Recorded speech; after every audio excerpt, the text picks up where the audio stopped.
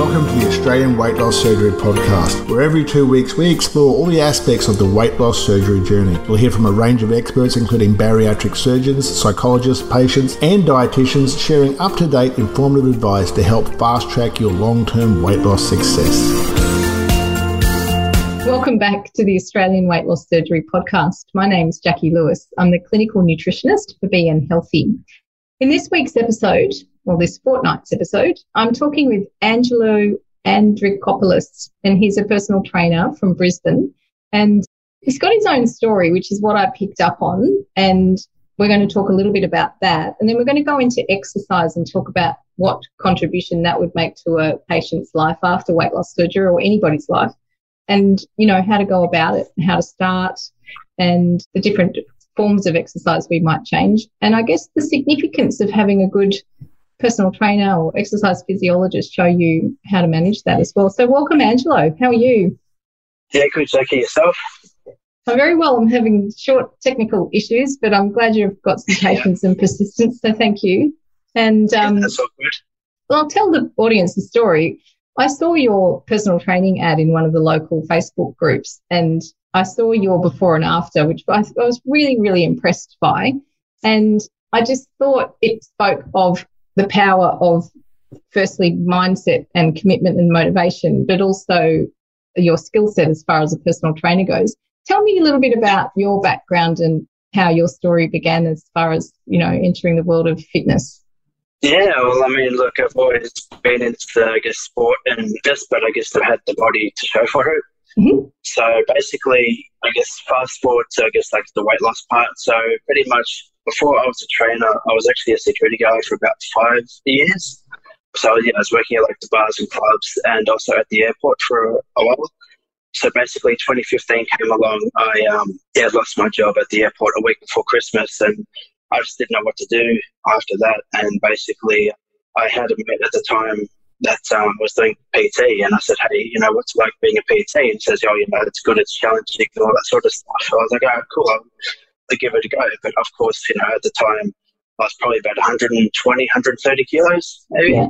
That's the thing, like, even though I was at that weight, I actually never looked it. So yeah, because I've always been like that really like stocky, I guess, built person. So yeah, I guess that's sort of like the advantage I sort of had with that body weight back then. But basically 2016 came along and I enrolled at the Australian Institute of Fitness at the Valley. So so I did my course there for a few months, and yeah, I really enjoyed it. You could definitely tell I was more, I guess, of like a client than a PT, because I guess I was sort of like the black sheep of the class, because I was the one that was always standing out because of my weight. But yeah, look, I mean, I didn't really let that worry me too much, even though it was pretty intimidating and stuff at times. So yeah, look, you know, I guess I had fun with all that stuff. So basically, after I did my course to become a trainer, I was just looking for work at the gyms and everything like that. And I guess, you know, at the time, like, you know, being the weight I was and going to interviews and just getting rejected out, you know, after job interview, I was just, you know,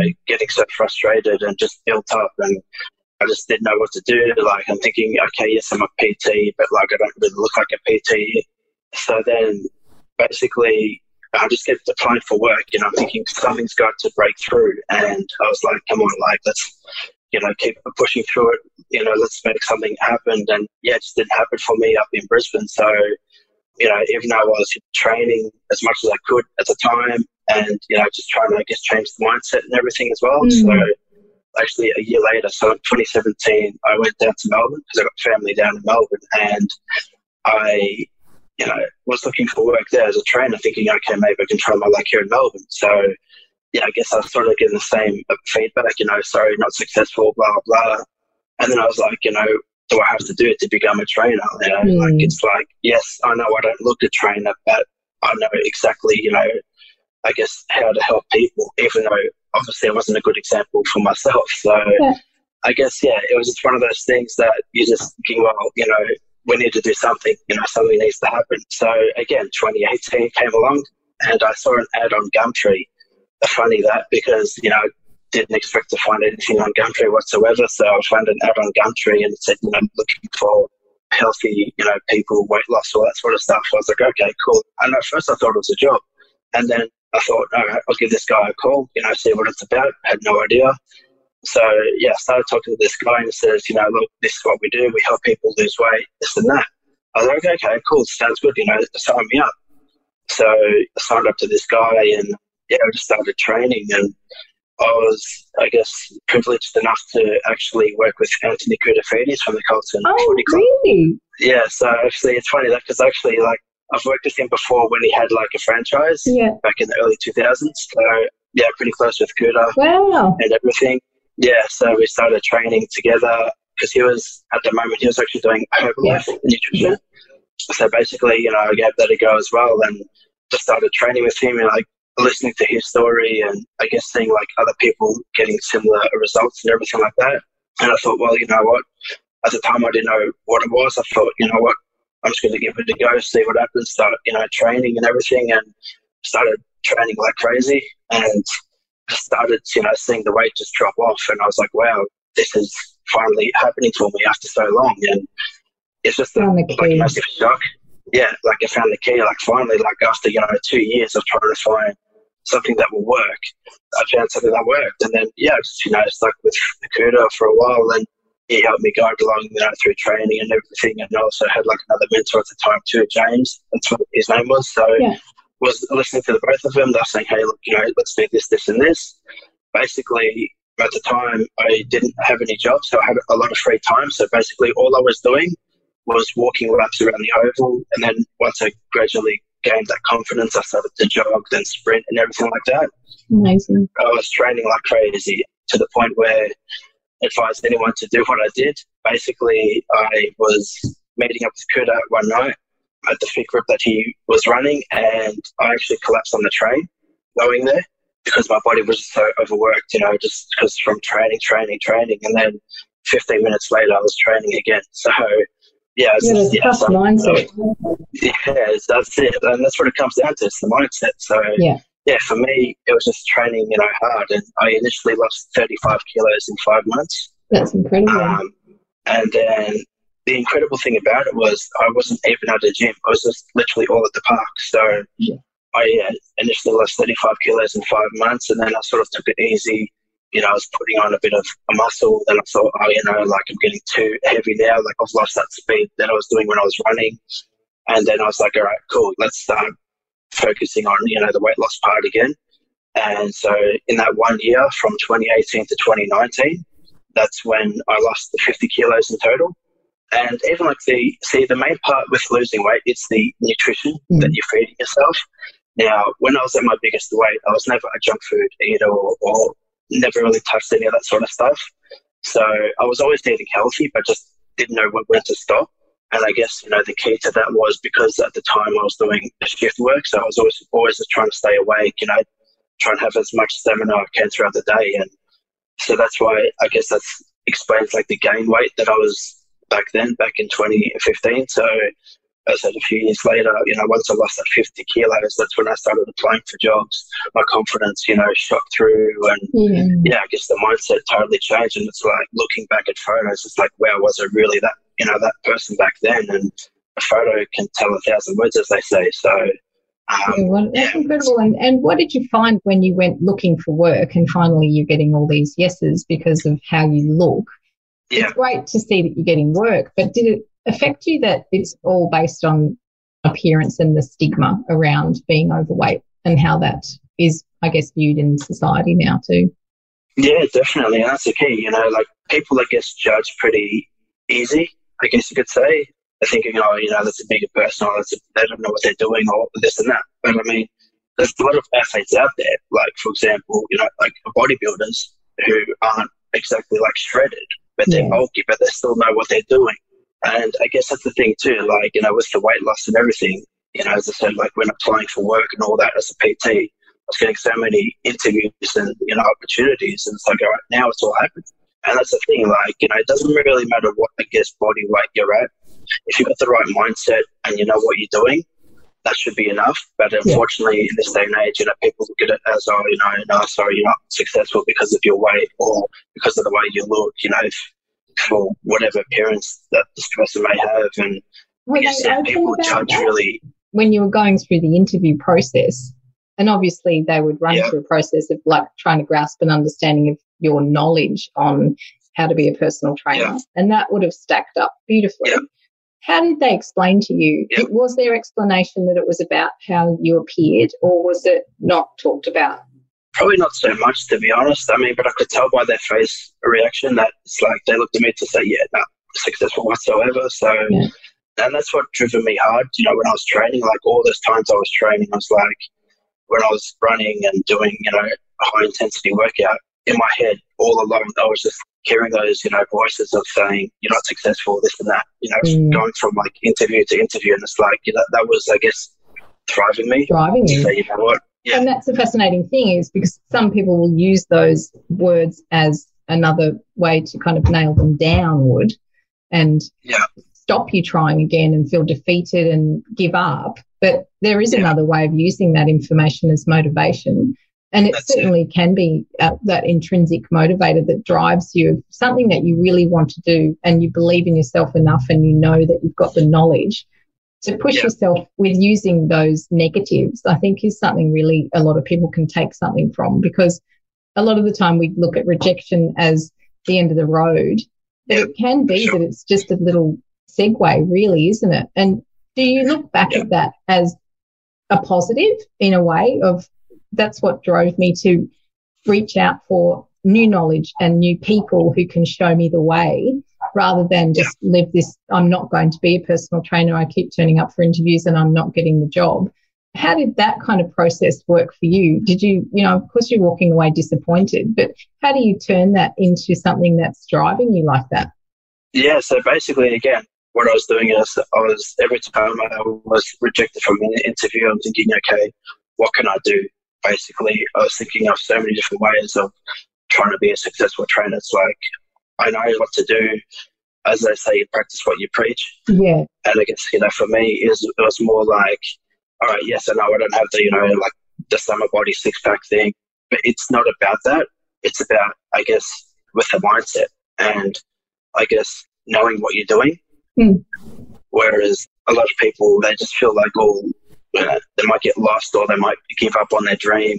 And that's the thing for me. Like, I've had a lot of people that said, PT is not for you, just try something else. And it's like, all right. But I was just saying that for them to like, shut up, sort of way. But I was just like, cool. And then at the end of the day, I already knew that I wanted to be a PT, because I said I've always wanted to play sport when I was younger, but never had the opportunity to because of the weight that I was at. So I guess that's what drove me, was the fact that I guess like the failure of going through all those interviews, all those processes, looking at myself, looking at other people, thinking like, he looks pretty built, pretty solid. And look at me, I'm just like a chubby, stocky guy. So, but that didn't really scare me away.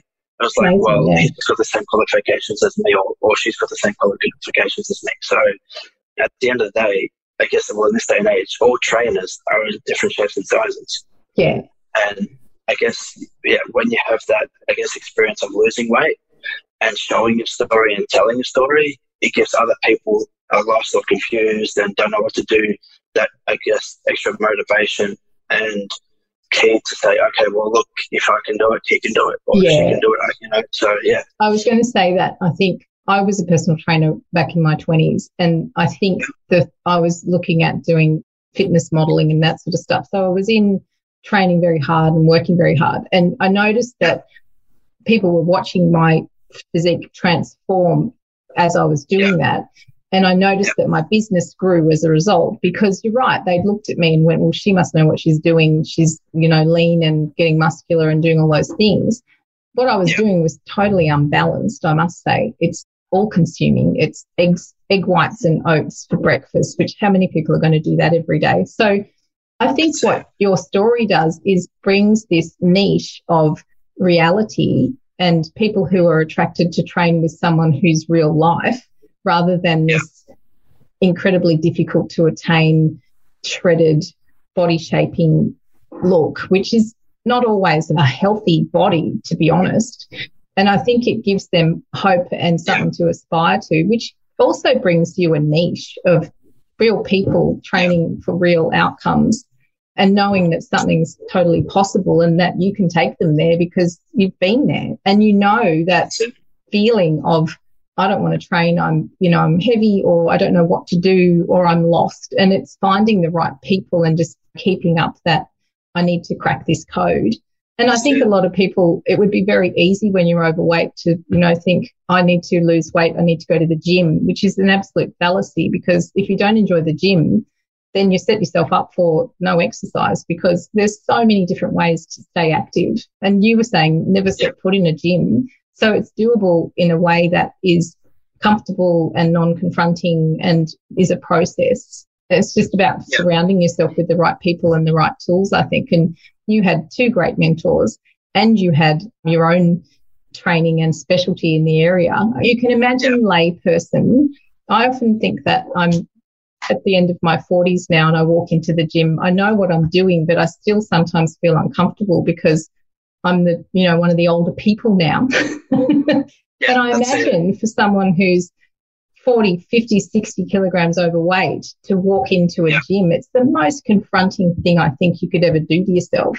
So looking at these other ways of finding movement as rewarding and finding ways to incorporate movement and get results is certainly a good way to go.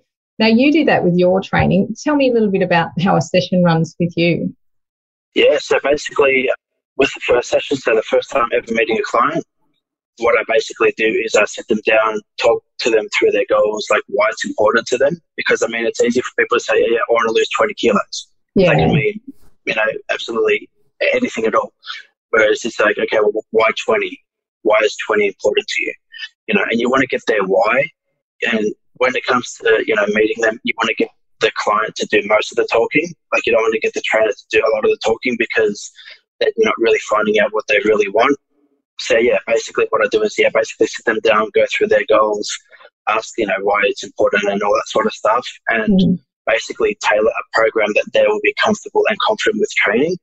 Because obviously I'm not going to give, a person that's, say 120 kilos an exercise where I say, all right, well, I expect you to run 2Ks in 5 minutes, you know what I mean? So I guess you want to tailor a program to their needs, not just, throw them any exercise, but like, okay, well, I want you to do this or want you to do that. It's like, well, that's probably what they don't want to do and they won't find it enjoyable. So basically what I do is sit them down and say, look, this is what the best thing for you to do is this, this, and this. And I always ask them, how many times are you looking at training?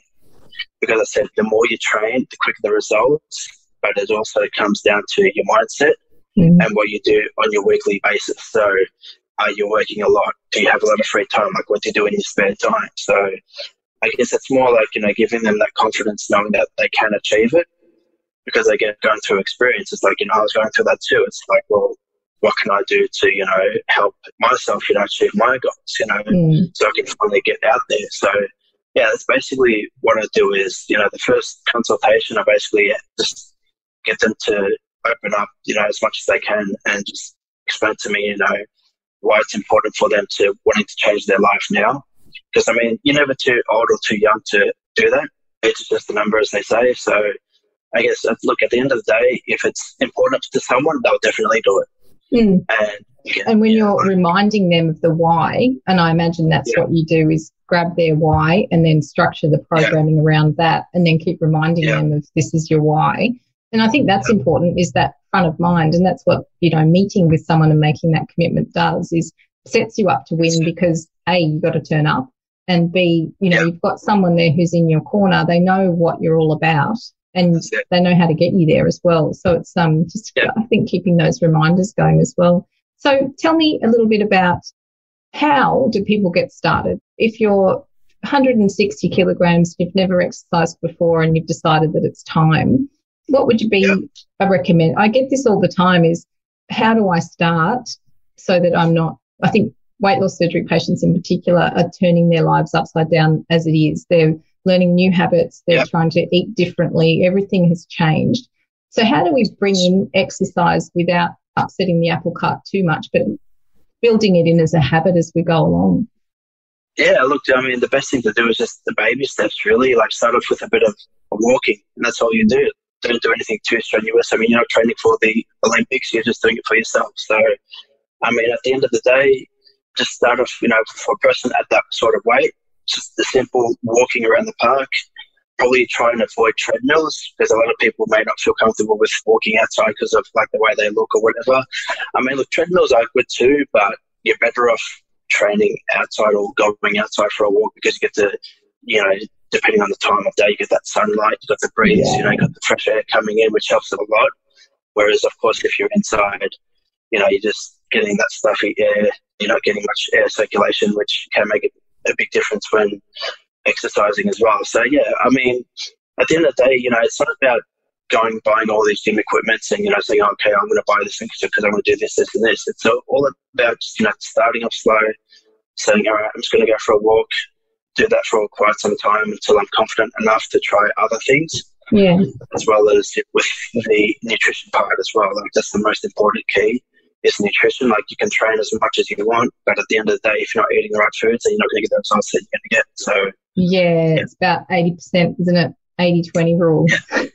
Yeah, that's it. I mean, yeah, that's the thing. Like, everyone goes by the 80-20, but I have like a personal one of like a 70-20-10. So my one is 70% nutrition, 20% exercise, and 10% is lifestyle. So what I mean by lifestyle is, are you a smoker? Are you a drinker? Do you go out a lot? Do you exercise a lot? Like, is that all, I guess all comes into one?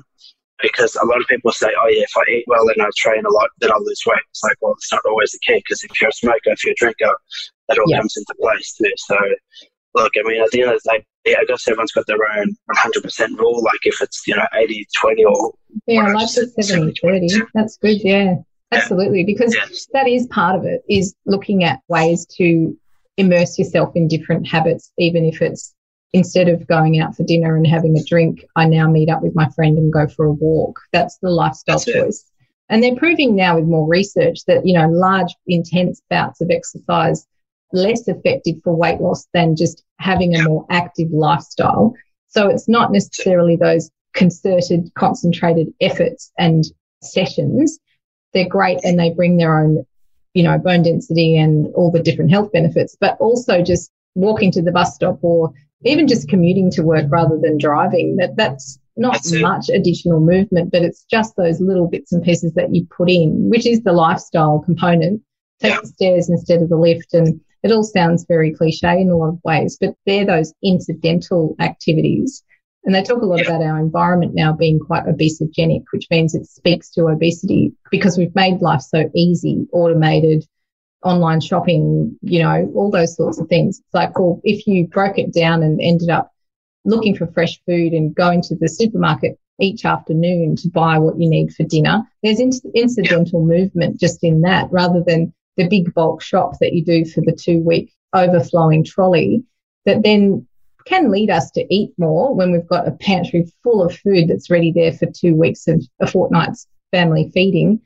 If you broke it down into smaller, making fresher food choices, but also breaking it down into more shopping trips, which sounds inconvenient, but it makes you more active over the course of the week as well. What sort of things should people pay more attention to when it comes to health and fitness? I guess, well, the most important thing is your health. I mean, we've only got one body, you know, to take care of it. You know, like the best way I look at it, I explain to my clients is think of yourself as a car. Basically, if you're going to thrash your car, you're going to treat it like crap, then it's not going to last you long. Or if you're going to keep pushing it when it's almost needing fuel, then it's not going to go far. Yeah. Whereas, you know, if you look at yourself as, okay, I'm eating really good, I'm taking care of it myself, that's that same thing with the car. You know, like if you're maintaining it, you're servicing it, you're giving it all the fluids it needs, all the fuel it needs, then it's going to take you a long way, you know. So I guess it's the same with us. Like, you know, we're no different in some sort of way. So, yeah, I guess that's the best way to look at it is you've only got one body and take care of it. Yeah. And I guess it's also the fact that you want to make sure that you're getting, I guess, overall a balance as well with your life. So, I mean, yes, you know, you do have time, you know, for like screen time, or we can all, you know, rest and exercise and lunch and all that sort of stuff too. But I guess it's all like a balance more than anything, like doing, as I say, with food, eat everything in moderation, depending on obviously what food choices you're making. So it all comes down to the choices that we make. So, and I think being conscious of why am I making of your why? Like, why would I make this choice? And why am I sticking to this kind of choice? What is it going to bring in? Rather than the quick hit reward, short-term vision, it's keeping that why, I guess, in the front of mind as well. And surrounding yourself with people who quite do that as well. You talked about your bouts of exercise and pushing yourself to the limit. How did you come to moderate those kind of behaviours? Was there something that kind of helped you to balance things out in that way? Yeah, look, for me, it was just, making sure that I was doing everything right. Yes, I was pushing myself, but, not to constantly do that every time. Yeah. So, again, it comes down to, like, the balance part. Like, yes, exercise, eat, rest, because those things are really important. Because people think, I'll just, exercise heaps, eat good, and I won't get much rest, whereas the body needs rest to recover, like time to recover. And I guess, for me, it was balancing every part of it out to make sure that, okay, I don't want to get any injuries, because if I get an injury, then I'll be out for God knows how long. And for me, it was just more just taking it, step by step. Because, when I first started, I didn't start sprinting straight away. I just started walking, and then once I gained that confidence into jogging and then sprinting and then doing, high intense workouts, that's what it comes down to. You don't get your learners and drive a Ferrari straight away. We all have to start somewhere. So that's, I guess, the best way to look at it is just starting off slow. As I said, going back to the Olympics, you're not training for that. You're just doing it for yourself. Like, slow and steady wins the race. That's it, yes. Set that expectations high, but don't go too hard too soon, because you don't want to damage yourself. And I've seen a lot of people over the years do that. They get hyped up, overexcited. Yes, I'm joining the gym, or I'm starting to exercise, buy so many things, and I start exercising. And because, the blood flow is happening and everything like that, they just hurt themselves and they're out for a few weeks or months. So the key is to, start off slowly. Yeah, and do it to the point where I think it's about doing things so they add to your day, rather than flogging yourself and struggling through the rest of the day because you've just got nothing left. And keeping that balance of, now I've worked out and I've sore and I'm tired. That's where the growth happens too, is once you've done, it's not necessarily the workout time that you put in, it's the recovery time that you give and the food you eat in that time that is the actual panacea, I guess, to helping you grow and get stronger. So the fitness gains and the muscle growth and all that sort of stuff doesn't happen at the gym. It happens when you're asleep and when you're eating that good food and taking that rest day. So going hard at it every day. A lot of people end up like the high intensity, the F45s and the HIIT classes and all that sort of stuff. I can see how people get addicted to that. It gets the dopamine going and it gets all those endorphins gushing as far as like a runner's high goes. And you can see why people thrive on that, but you can see how it's not sustainable. So working out that hard every day, day in, day out, is actually quite a stressor on the body, causes a lot of inflammation, and it's asking a lot of the adrenals and that sort of stuff. So it's, again, finding that balance, maybe 2 of those intense classes a week and building in some yoga or Pilates or something like that that's more restorative. So taking from the body and asking a lot, but also giving a bit back as far as food and rest go as well. That's it. It's the key. It takes us a while to get there though, doesn't it? That's it. You train smart, not hard. So that's the best way to look at it. I think that's right. That's pretty much it. Like, don't go too hard too soon, because you're going to hurt yourself. As I said, slow and steady wins the race. So. Yeah, and particularly after surgery, a lot of people are like, when can I start exercising? Because they're very excited. They're starting this whole new journey, and they've come to the point where it's a massive decision and they've stepped into it, and they're like, okay, so I'm ready and I'm motivated, and when can I start exercising? I'm like, you just had major abdominal surgery, so put that on hold for a little while. Focus on good food and rest and nutrition, and then we'll put you on the rack later on. Yeah. So you're talking about, I guess, nutrition and health and where it all begins. Why is it so important, I guess, for an adult who's transforming their lives, maybe a mother who's got to the point where they've had their kids and they've maybe been heavy prior to that, then they've had children and they're struggling with their weight, and now they're trying to start to make changes. What kind of benefit do you think there is for the whole family in that situation where someone's decided to take the reins and change their nutritional choices and that sort of thing? What are the benefits for the kids in that situation? Well, definitely. I mean, for the kids, it all starts off when you're a kid, really, as in, like, you know, the food you eat, what you're putting into your body. I mean, of course, you know, as kids, you don't know what you're eating. I get it, but when you get older, then you start to realize, okay, yeah, this tastes good and all that. But because it tastes good doesn't mean it is good. Yeah. You know, and I guess a lot of things today, you know, with kids, they all love their fast food, you know, their sweets and chips and all that, because I was like that too. I guess every kid goes through that stage. But then you start realizing, like, for example, like with the parents, because obviously the parents are old enough, you think wise enough to know what they can keep in their children. And if you're going to give your children, you know, bad foods, then, you know, you're making them suffer. Yeah. And they don't deserve that. You know, they deserve to live a healthy lifestyle, like a healthy life where kids can go out and play, you know, and not get tired or start, you know, complaining that their body's sore or, you know, things like that. Because as a teenager, going from a kid to a teenager, as the body is developing, that's when the body starts to change and you start to notice more things happening. And I guess it all comes down to training your child, I guess, in a way where they will understand what's happening. It's okay to give them, you know, traits and everything like that, but at the end of the day, it all starts off with good training, as in, you know, teaching them what's good and what's not good. Yeah, from a young age. I mean, at the end of the day, yeah, that's it. Because I mean, at the end of the day, when they're old enough, they're going to be like, oh yeah, I'll have this or I'll have that, and it's like, okay, you can, but again, is it a good thing or is it going to be a bad thing? Yeah. Do you want to change your life for the better, or do you want to make it worse?